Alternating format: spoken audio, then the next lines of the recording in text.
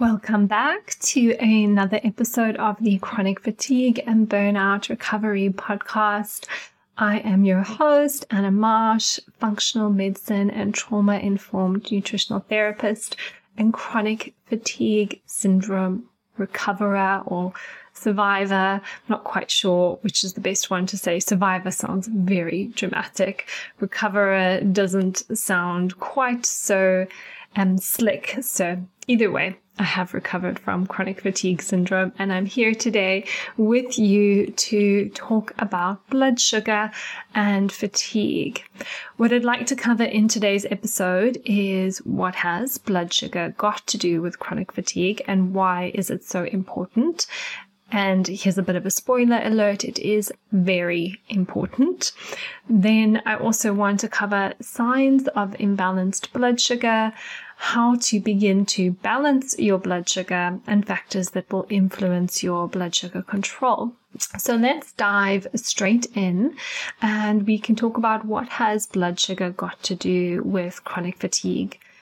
And ultimately, fatigue is the end result of the inability to produce enough ATP or energy to meet the body's needs. So ATP being the energy currency of the body. There are a variety of different mechanisms by which our ATP production can be influenced, and blood sugar dysregulation is one of them. So if you are experiencing changes in your blood sugar, if you think that blood sugar could be a problem for you, it's always something that I check with all of my clients. Even if I think their blood sugar is absolutely fine, I always say, let's just check, because it's low-hanging fruit. It's something really practical and actionable that you can address. So if it's a problem for you, we really want to nip it in the bud, because it is something that will impact your body's ability to produce energy. And the reason for this is because food is fuel, and we get food or we get fuel from the proteins, fats, and carbohydrates in our diet. And the brain needs glucose, and a lot of fatigue is brain fatigue. The brain feels tired, there's low brain energy, and yes, sometimes the muscles or the metabolic system can feel tired and lacking in energy as well. But I know when I was experiencing chronic fatigue syndrome, there were days when my muscles and my body felt like they were actually okay. They could do stuff, but my brain just felt really, really tired. It didn't want to do anything. And yes, of course, there were also days when I just had heavy, tired muscles and a heavy, tired brain, and I didn't want to do anything at all. But brain energy and good and healthy brain function is really, really important for our fatigue recovery. And therefore, when we are eating food in our diet, that food either needs to get converted into glucose. For example, we can use amino acids from proteins to make glucose, and that could supply the brain with energy. Or we can make ketones if we follow a ketogenic diet, and that can supply the brain with energy. But at the end of the day, the brain's preferred fuel source is glucose. And that doesn't mean the more sugar or the more glucose we eat, the better. But we need to be able to get that glucose across the blood-brain barrier and into the brain cells, so that the brain can use it as energy. And part of that process requires good blood sugar control, because if blood sugar is too high, we actually get poor brain glucose penetration, which means that we've got a lot of glucose in our bloodstream, but we're not able to penetrate the blood-brain barrier and get that glucose into the brain cells where it's required to make energy and make ATP. So more is not better. But what we actually want to do is we want to control glucose within a narrow range. And I'll tell you that range specifically. This is what I advise my clients, is anywhere between 4 and 6.3 millimole per liter. Obviously, if you're using a different set of units, you'll need to do the conversion for those units. So what that means is the blood sugar is perhaps going up after we eat a meal. We digest the carbohydrate in that meal. It travels from the gut into the bloodstream, and we'll experience an increase in blood sugar after we eat. But 2 hours later, 2 hours after we've eaten, we want that blood sugar to maybe have peaked at about 45 minutes, 1 hour after eating, and that peak should not exceed 6.1, 6.3 millimoles per liter, and then we should have it back down to baseline by about 2 hours after a meal. And baseline would either be whatever it was before you ate. So if your blood sugar was 4.5 before you ate, maybe it would be good for it to be around about 4.5, 5 after 2 hours after you've eaten your meal. So that's the narrow range we're looking for. If blood sugar is going too high, there's going to be a lot of consequences. So if blood sugar goes higher than 7, that would be defined as hyperglycemia. And that's when we typically start to see poor brain penetration, although arguably it could happen at lower levels.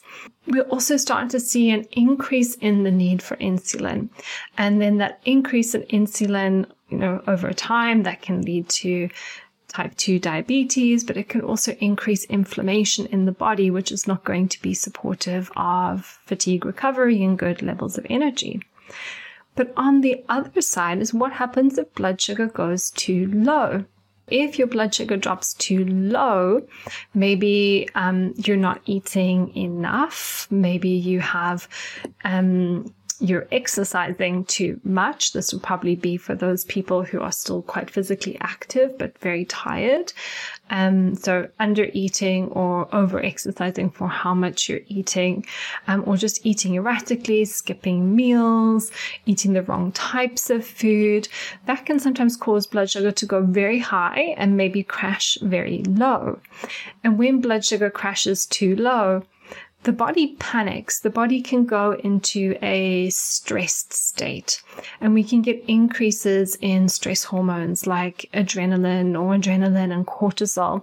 And that is dysregulating for the nervous system. You can do all the, breathing exercises and somatic practices that you like, but if your blood sugar is on a roller coaster ride, it's going to feel very, very challenging, probably almost impossible, dare I say, for you to experience a very calm and settled and regulated nervous system, because your window of tolerance is going to be very narrow if your blood sugar is crashing. So the goal here is that we really want to have stability. Yes, we will experience blood sugar highs and blood sugar lows as we eat throughout the day, but we want to minimize the impact of those highs and lows because we want to minimize the poor brain glucose penetration. We want to make sure we're not producing too much insulin, that we're able to have good insulin sensitivity of the cells to take up the glucose and get it into the muscle tissue where we can use it. We also want to make sure we're not riding that roller coaster ride of highs and lows and then producing a lot of stress hormones, because that can also then be dysregulating for our sex hormones, for our thyroid hormone, for our sleep, for inflammation in the body. All of these things would be potentially influenced by these blood sugar highs and lows. Hopefully you understand a little bit about why blood sugar regulation is very important for fatigue recovery.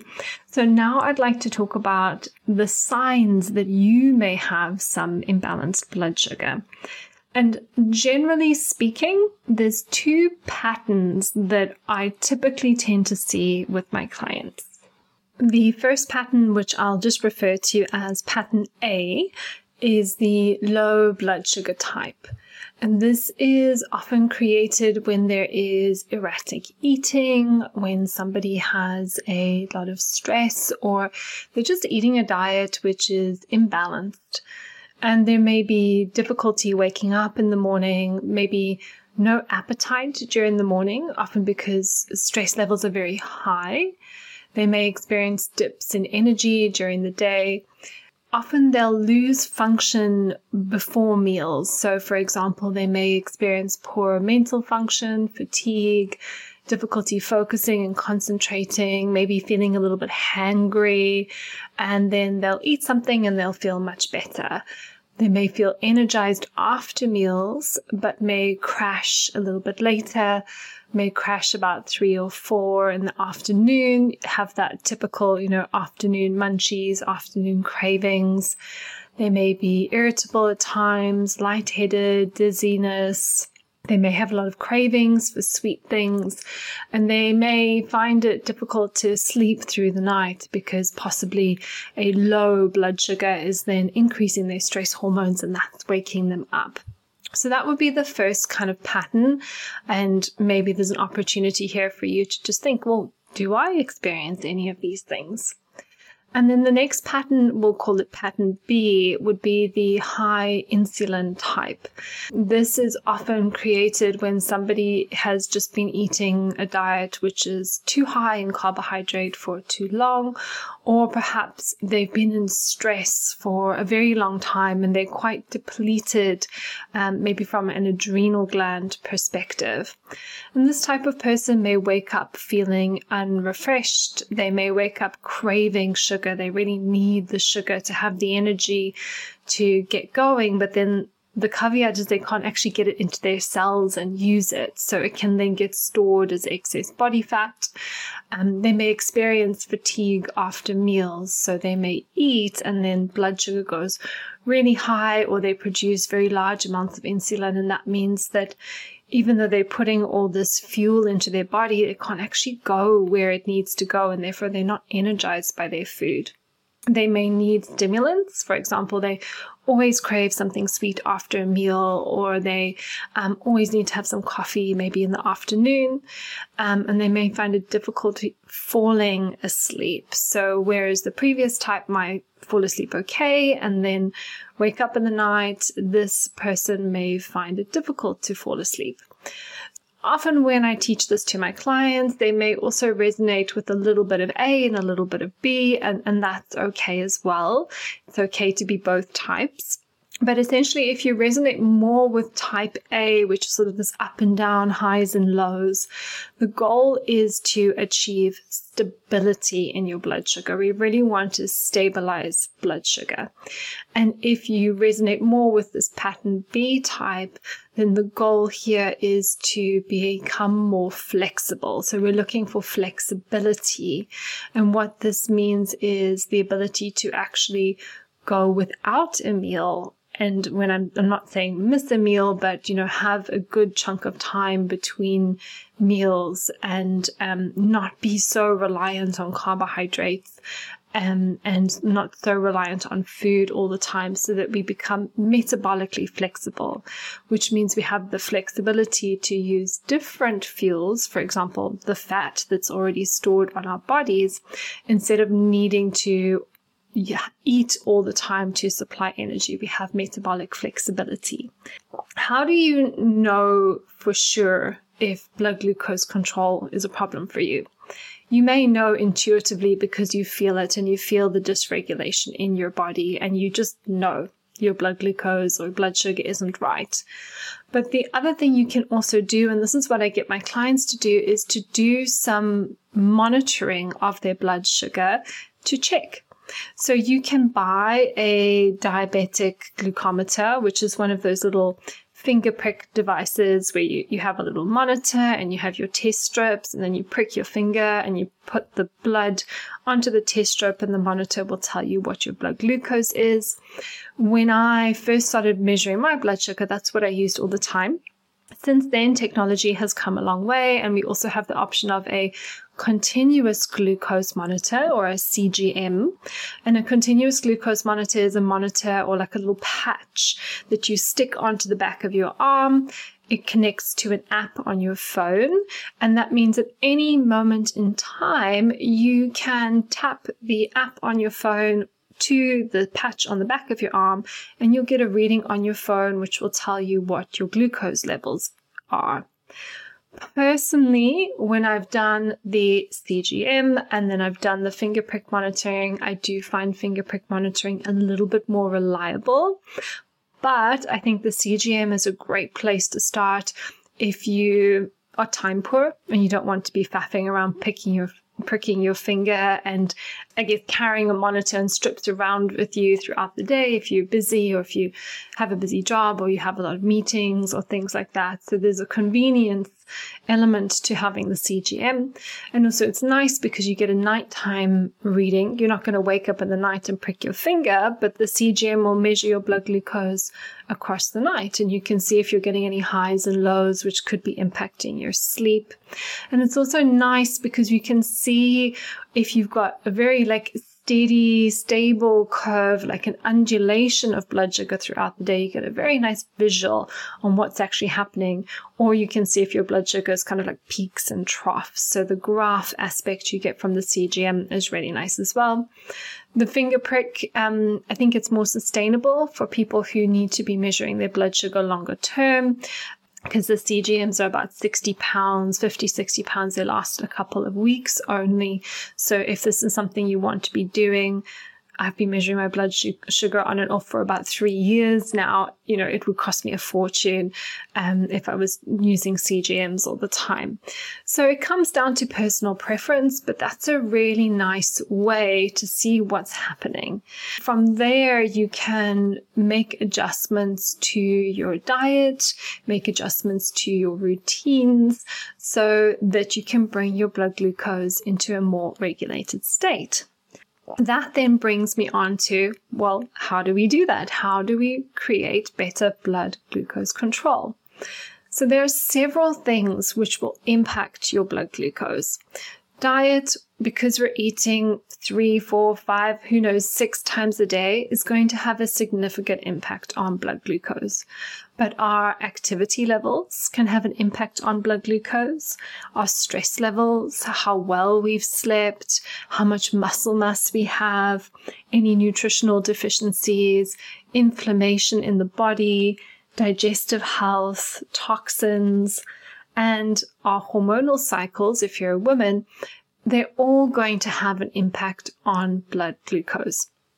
Now, it goes beyond the scope of this episode today to go into detail about all these areas. So I'm going to keep this conversation primarily focused on food. And the question is then, what do we need to think about when it comes to our diet and blood sugar control? And so the first thing is, carbohydrates in the diet are going to have a big influence on our blood sugar. But when we combine dietary carbohydrates like grains, root vegetables, fruits maybe, with proteins and with fats and with low carb fibrous vegetables, that can help to smooth out the glycemic impact of those higher carbohydrate foods. And you may notice already I haven't said pasta or bread or cakes or sticky buns or donuts, or I haven't mentioned processed carbohydrates because it's probably very unlikely that a diet high in processed carbohydrates is going to be good for blood sugar regulation. But some people will be able to tolerate certain amounts of unprocessed carbohydrates. But how I'd like to advise that people think about their diet is they start with protein first. So meals should be protein centric. We should be designing our meals around the protein source, because we need to get adequate protein in our diet. It's really important for our muscle mass, for neurotransmitters, for repair, for enzymes, so many important things that we need protein for. And we need to make sure that we're getting adequate amounts. So we want to think about the protein source in our diet. You can choose if you want to be vegan or vegetarian, or if you want to eat animal protein or be pescatarian or eat eggs. I don't mind, but your diet wants to be centered around where you're getting your protein from. Then we want to add in some good fats. So that could be fats from oily fish, nuts and seeds, avocado, olives, olive oil, cold pressed seed oils, maybe coconut products like coconut oil, coconut yogurt, coconut milk. Those will ideally make up the fats in our diet. And then we want to make sure we've got a good, decent amount of low carbohydrate vegetables on our plate. And that's really any vegetable that doesn't grow below the ground. Vegetables that grow below the ground like beetroot, carrot, potatoes, butternut squash are all going to tend to be higher in carbohydrate, more likely to spike your blood sugar. So vegetables that grow above the ground will be your fibrous carbohydrates. So now you've got your plate of protein, fat, and fiber. And then you want to think about using your blood sugar monitoring to think, how much carbohydrate can I tolerate? If I want to add a sweet potato to that meal, what happens to my blood sugar an hour, 2 hours later? Or if I want to add some rice to that meal, what happens an hour, 2 hours later? And so from here, we can start to personalize our diets based on our glycemic responses. When I did this 3 years ago now, when I was in my initial stages of recovery, I couldn't tolerate any carbohydrates. I could have the protein, I could have the fat, I could have the vegetables, but the moment I put some rice, some sweet potato, some white potato on my plate, my blood sugar levels went far too high. So that meant for me, for a period of time, I actually had to follow a very low carbohydrate diet until I was well enough to do more exercise, to build more muscle mass, so that I had bigger storage units for my glucose, my muscle mass being my storage units. And then I was able to start to introduce and tolerate more carbohydrate in my diet because I was using more carbohydrate through physical activity, and I had bigger storage units for when I didn't need to use that carbohydrate immediately. Now, because I had to go on a very low carbohydrate ketogenic diet, that doesn't mean that every single person with fatigue does. The beauty of doing the glucose monitoring is that you get to work out exactly what your body needs. Some people don't like to know because it means they have to give up potatoes or give up rice, or they can't have sweets or cakes or chocolates or ice creams. And unfortunately, that's just the reality of the situation. And you can choose to continue to eat those foods and feel bad and damage your health, or you can choose to spend some time focusing on restoring your health so that you can enjoy those foods in moderation in the longer term. And that's what I've done. I can now have some of those sweet treats and enjoy them from time to time. I just don't overindulge too often. Then finally, I'll say as well, if you're using a CGM, there's kind of no escape. You'll see your glucose and everything that's going on with your blood sugar for a 2-week time frame. But when clients use the finger prick devices, they tend to only measure when they eat really well. And then they don't measure their blood sugar when they go out or they have a treat or they do something that's not making a healthy choice. But then what they're not realizing is they're avoiding or not measuring or eating in a way that makes them not want to measure several times a week. And then that's several days of the week where they're experiencing regulation, or should I say dysregulation. So you want to make sure that you're really disciplined with yourself to gather your data consistently, to be very methodical about how you are collecting that data so that you're not kidding yourself that you've got this under control when the reality is when you eat really well, you've got it under control, but when you don't eat very well, you don't have it under control and you're not eating very well half of the week. So that's something to just keep in mind. Other little things that you may want to think about when you're looking at blood sugar control is sleep. So if you have a poor night's sleep, sometimes even the foods that you could tolerate before, you may not tolerate so well on a day after a bad night's sleep. That doesn't mean you throw the baby out with the bathwater. You just do the best you can and then work on addressing your sleep. The two can kind of come hand in hand. So when our blood sugar is dysregulated, we don't sleep so well. Then we don't sleep so well. Then our blood sugar is dysregulated. So something needs to happen to break that cycle.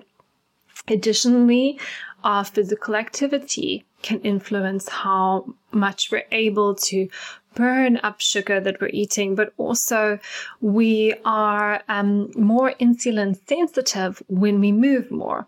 So when you move your body, then you don't need insulin to take sugar out of the bloodstream into your muscles. It happens more passively when you exercise. Exercise is obviously really tough for people with fatigue, but if you can just do as much movement as you are safely able to, that's a really good place to start. And that could just be a little 10-minute walk before a meal or after a meal, and just generally keeping your body moving as much as possible throughout the day. Stress levels will be another thing that will impact blood glucose. So if you didn't listen to the previous episode on nervous system regulation, you can go back and listen to that. That should give you some pointers in terms of managing stress throughout the day, because stress is part of life. And it all comes down to how we manage ourselves and manage our environments and just manage the challenges that we experience day to day. And then there are some other more complex issues like nutrition deficiencies, which can impact blood sugar, or digestive imbalances, or inflammation in the body, or toxic overload. All of these things can impact blood sugar control, but they are best explored with a practitioner if you need to do more testing, if you need to dig deeper. So for the purposes of this episode, just know that if you're having some gut issues, that could be affecting your blood sugar. And maybe once you address those gut issues, blood sugar balance gets a little bit better. If your body is overloaded with toxins, maybe you have some mold mycotoxins, that could impact blood sugar. If you're in a state of inflammation, your body is naturally a little bit more insulin resistant because it wants to prioritize fuel towards the immune system. And then if you have any nutrient deficiencies, that can also cause blood sugar imbalances, specifically things like chromium, magnesium, or vitamin B6.